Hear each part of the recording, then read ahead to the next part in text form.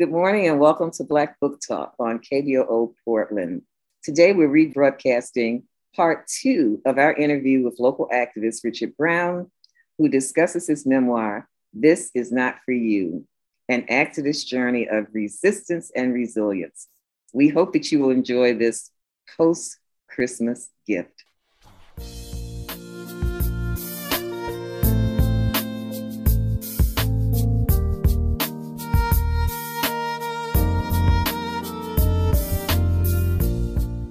Good morning. Welcome to the June edition of Black Book Talk on KBOO. This is part 2 of an interview with author Richard Brown on his book, This Is Not For You, an activist journey of resistance and resilience. This is a very, very special interview. In all of our broadcasts, we've never had 2 consecutive interviews in 2 consecutive months about the same book. So this is history. Welcome. How are you doing today, Brother Brown? I'm doing real good. And if you don't want it to be 3, you're going to have to keep me under control here. We're joined by Emma Jackson Ford, bookwoman. Hello. Patricia Hill Welch, librarian emeritus. Well, one of the things I was wondering about after our last interview was, are there other things that you did as an activist? I know you've attended a lot of meetings. Have you gone to other cities for marches? Have you done other things? Well, I was in Detroit for a while, and I went to the Poor People's March in Detroit back in the 70s, late 60s. And throughout my military, I'd be involved in things that were going on in the cities I was in. Since I've been here, I haven't necessarily gone back for demonstrations, but gone back to see how folks were dealing with certain issues. For instance, I went to Massachusetts, Boston, to figure out how they were dealing with their gang issues in Boston. I went to Nevada to see how they were dealing with some of their drug house problems. So I've taken the opportunity when I've been somewhere to look in on what the issues were and how they were dealing with them. I'm really interested in this whole process, the whole publishing process. Mm-hmm. So we did talk about that as much as we might have last time. Mm-hmm. So that's probably where my questions will be. And I hope that before this interview is over, that you will grace us with another reading from the book.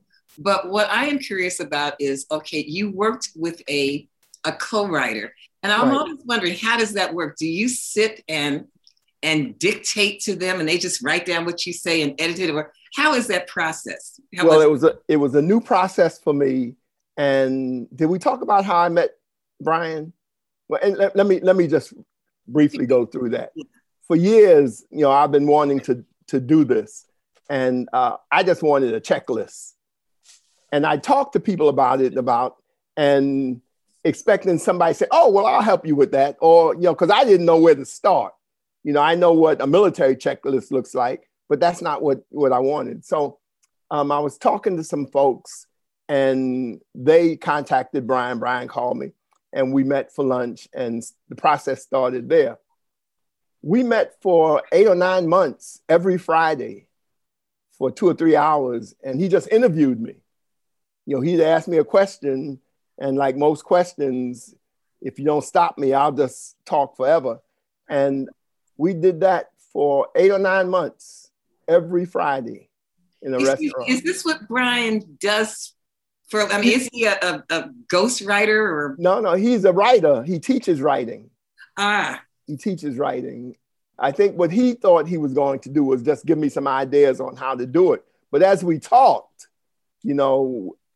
we talked about my life, my story. And he decided, well, we can do this. And we just sat down and did. And he, because he's a published writer, he's been through the process. So he had the agent. And he had the agent. Okay. We signed up with his agent. And years ago, I wanted to produce a calendar of photography. And I thought it would be an easy thing to do. Well, it's not, you know, and I think that's where the agents come in play, because they make all of these connections. You know, I was trying to do it myself. I had to find a printer. I had to find out how much it costs to do it.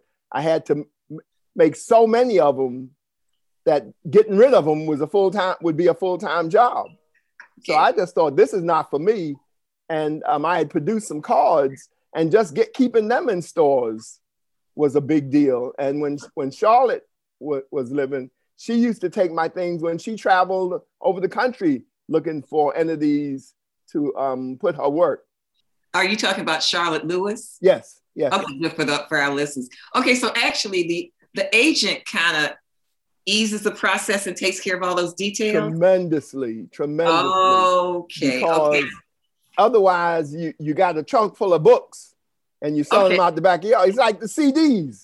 Okay, Richard, I said, I want the other co-hosts to have a chance to ask you a question. So I'm going to come back on that same note, but I'm going to let OB come in with his question, because I know he's just waiting.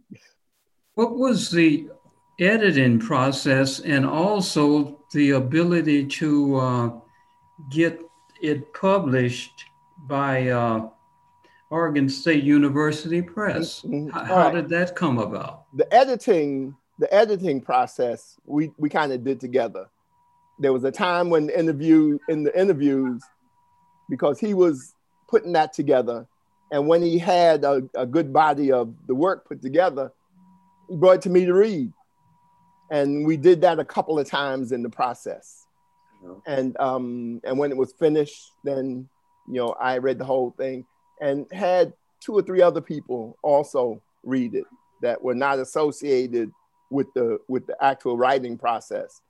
And we took their ideas, their critique, and decided how to use it if we needed to use it.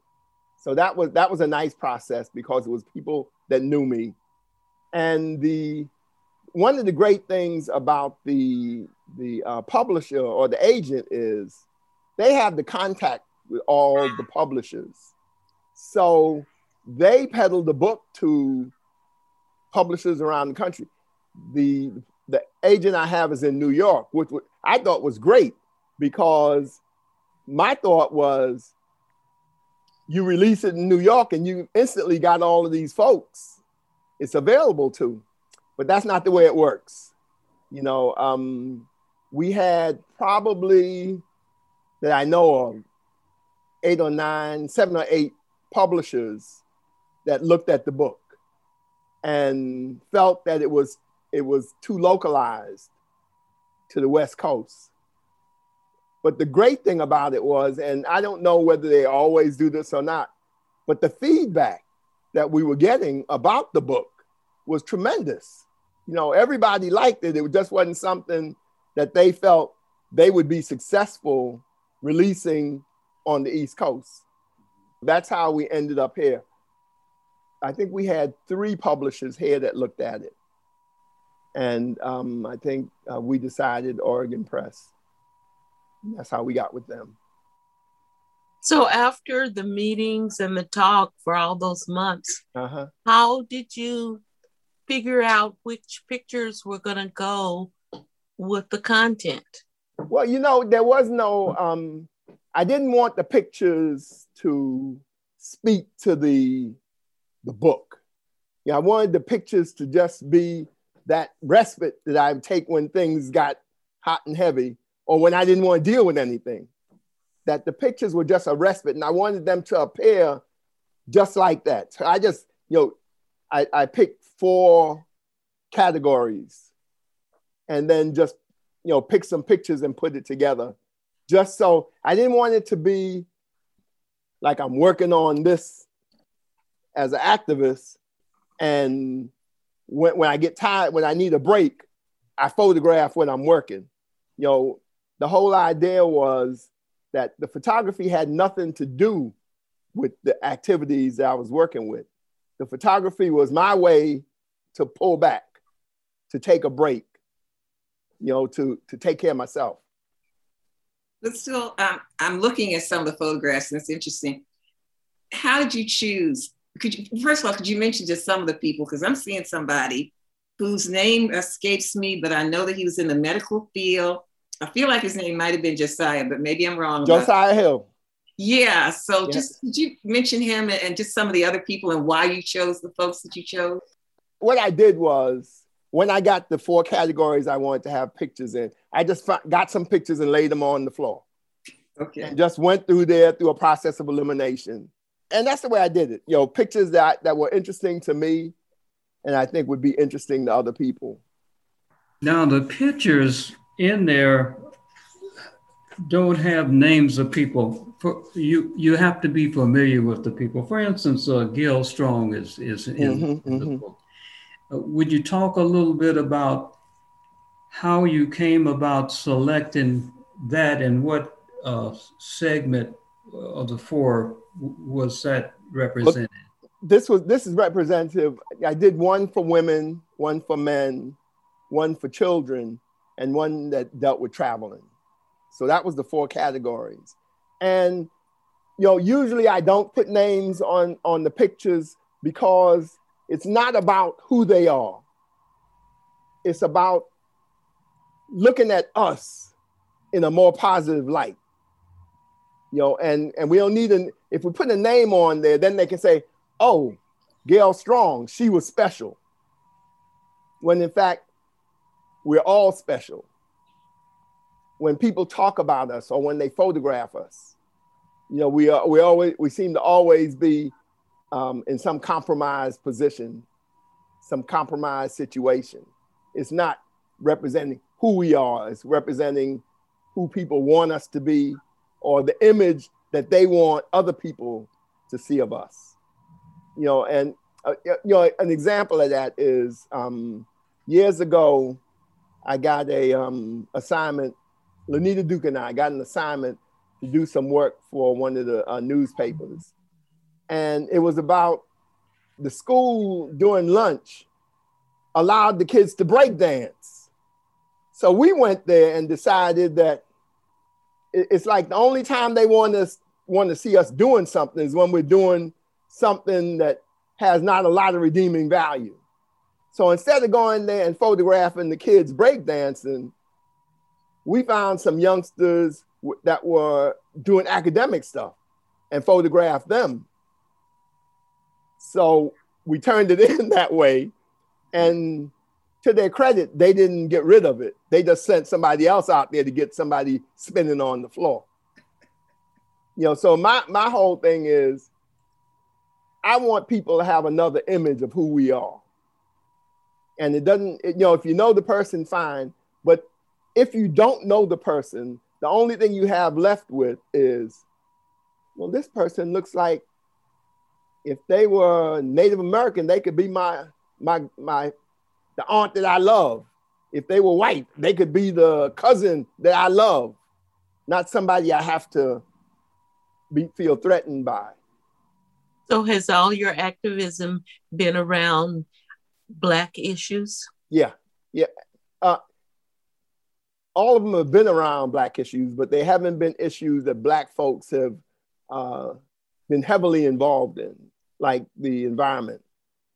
You know, you don't see a lot of Black folks, especially here, involved in the environment, in the big picture of environment, not just recycling, you know, but cleaning up the air, cleaning up the water. Environmental justice. Environmental justice, exactly. Mm-hmm. Mm-hmm. I'm curious. A lot of what you do, especially working with the police, it's not flashy. It certainly isn't what most people want to do, because most people don't want to have any contact with the police. And it just seems like after a while, you would get tired, and you've been doing this for a long time. What do you do to just maintain the will to continue to do this? The pictures, the photographs, the other things that I do that I like to do that I don't need to be reinforced by those things. You know, one of the big things is because I've been doing it so long, and some of the cops say, have been around as long as I've been doing it. they know I'm not getting paid. So there is some respect for the fact that, you know, you're doing this and you're not asking for anything but change, you know. And, you know, I've always felt that banging the drum all the time doesn't get you there. And a lot of times all you have to do is have somebody on the inside to balance that stuff. You know, we talk about Martin Luther King all the time and how nonviolent he is, but he didn't have to be violent, because we had people that would be violent if had to be. Yes. So he became an alternative to folks. And that's where people talk about, when I was growing up, nobody wanted to hear about Martin Luther King, because I don't know nobody that was turning no cheeks, you know. So the older I get, the more respect I have for him, because today I don't think I can beat everybody. When I was younger, I thought I could beat everybody, you know. So, you know, there's a role for folks. I think one of the bigger problems is that we all are not talking, you know. So if you let me know what's going on or how you feel about stuff, then I know what to say inside the rooms. And one of the advantages I've had is my involvements have been with folks. So I know what people are talking about. I know what people's issues are. You know, as an example, when they called in there was some issue around Black folks going to jail. I was on a committee that dealt with the juvenile justice system. And they were trying to keep the folks out of jail. Well, in the community, mothers and grandmothers and aunts were why do they let them out? Because they want them to at least have that experience, so they have something to say, well, I'm not going back there. These are people that love their kids, probably hate the cops, but they wanted their children to be safe. So keeping them locked up before they had a chance to get a record. See, when you're juvenile, all that goes away when you become age. And for a lot of folks, they wanted that to be the lesson. And even in the prison systems, people felt that their loved one was safer in prison than they were on the street when folks were getting shot up all the time. And you know, those were women and people that I listened to also. You know, so, you know, you try to balance what the issues are, but none of the things that I advocated for had to do with me. It always had to do with the community, because I was there because the community said, Richard, it's okay for you to be there. Richard, I'm watching you. You know, so, you know, my issues never were out front. It was the issues of the community for me. And that's one of the ways I was able to keep doing it, because I would see the older guys in the community, folks that I didn't even know, and say, "Oh, you're Richard Brown. I've been watching you. Keep it up." Mr. Maxey, Mr. Gordley, all of those old guys that have been around here before. All right. And I'd see them, and I wouldn't know who they were. Well, you're Richard Brown. I know who you are. You know, I watch you. I see you. Just keep on doing what you're doing. That's right. You know, and for me, that made it easy to confront folks who had negative things to say about what I was doing. You know, and when I was on the board at the House of Umoja, the youngsters used to say, "Well, Mr. Brown, you're a cop." You know, I said, "Well, what makes you think I'm a cop?" "Well, you're a cop because I see you talking to them. I see you riding around in the cars." I said, "Well, you know, I'm not a cop. I'm trying to figure this stuff out." You know, and they'd buy that for about a week or two, and then they'd come back. "Mr. Brown, I think you're a cop." And I finally said, "All right, if you think I'm a cop, just don't do nothing around me you don't want the cops to know." You know, "Oh, Mr. Brown, you crazy." You know, so, you know, I had to figure out a way to make people understand that you can be doing these things and you don't owe anybody anything. You're not there because somebody is getting something from you. And that's something you have to be careful about. Yeah, you do. You know, but it's the same way in the community. You know, you got to be careful about what they see about you. So you can't have nobody saying anything about you, without confronting it, so, and, it didn't take long. I remember going in on a search warrant and ran into the guy years later. And I tried to stay out of his way because I didn't know him. But I finally went up to him. I said, man, do you know who I am? He said, yeah, you came in that house when they tore down the door. I said, well, what did you think I was doing there? He said, man, I thought you were just there so that they wouldn't do nothing to us. And I grew 10 inches, right? All you got to do is let people know what you're doing. Okay. Don't have no agenda. Okay, I know, OB, it's your turn. I'm gonna stop. Okay. I'm backing up. In terms of distribution of the book, Mm-hmm. because there is a financial aspect to that, Mm-hmm. who handles that for you? Or okay, something once the book is published, everything goes through the agent. They get their cut. Oh, yeah. And then they distribute it. I'll get mine, Brian will get his. I hear people talk about doing their own books, and if that's what you want to do, fine. Say, for instance, if you go on a tour, a speaking tour, and you go to bookstores or what have you, right. Are you handling that, or that goes through the agent also? I don't know. I see a lot of folks on book tours, and I don't know whether they're paying for it or whether the people where they're having the interview or the talk, they may even pay for it. I don't know how that goes. I think the OSU set up the Powell thing, I think, and they just call us and tell us to be there.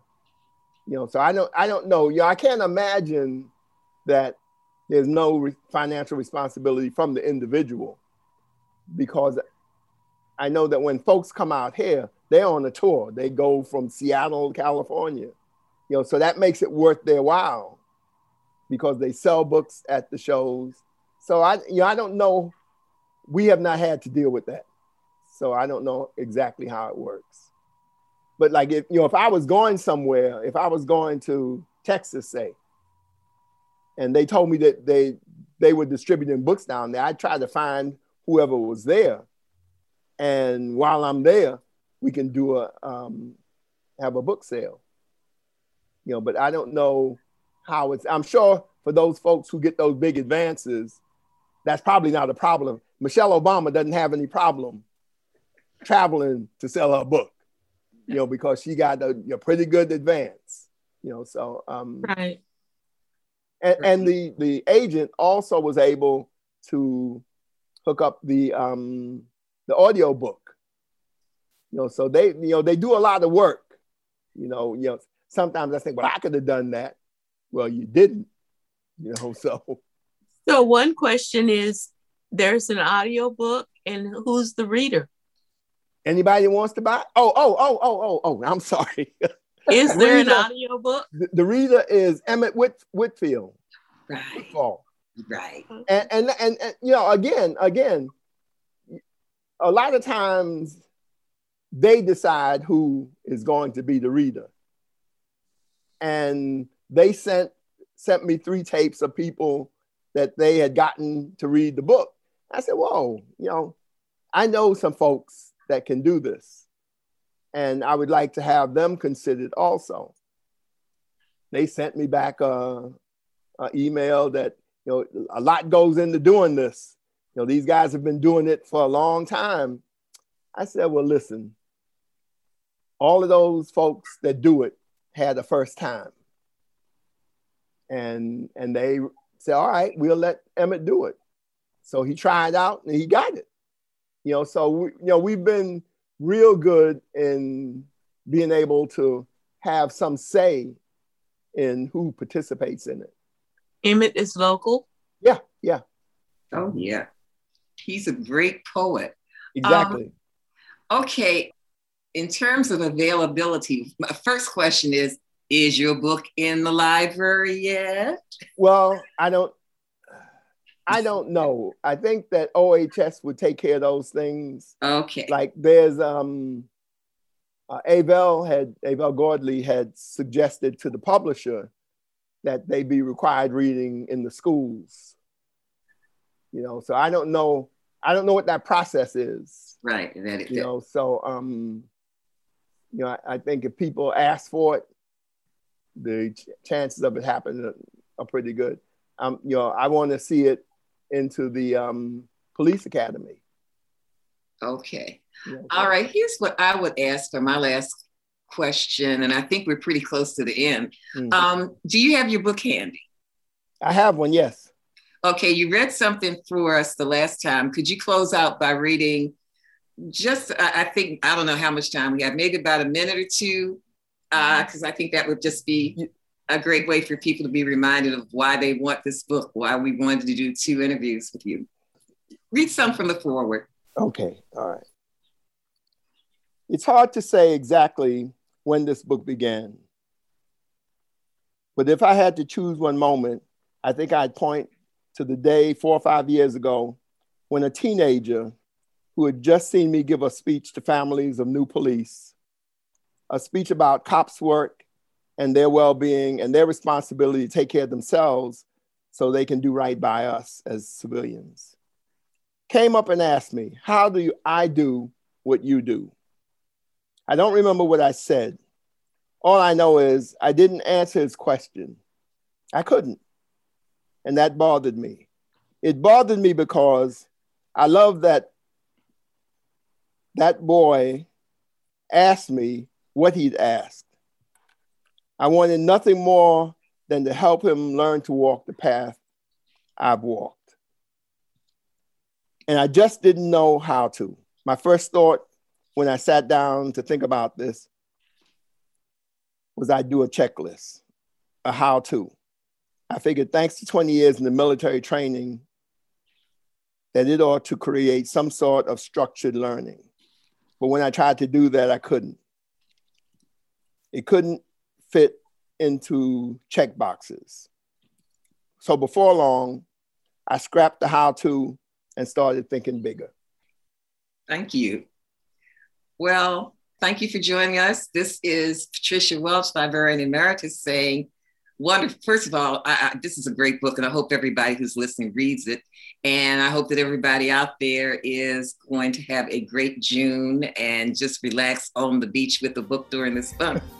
We'll see you next month. Bye-bye. Keep up the good works on Black Book Talk.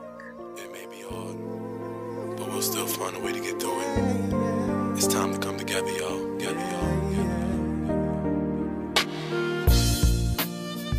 The May edition and the June edition of Black Book Talk is dedicated to Shahid Abdullah Hamed, who shows on KBOO were very, very responsive to certain aspects of the Black community. His show, The Islamic Point of View, as well as The Essence of Soul and the Jazz Continuum, are to always be remembered.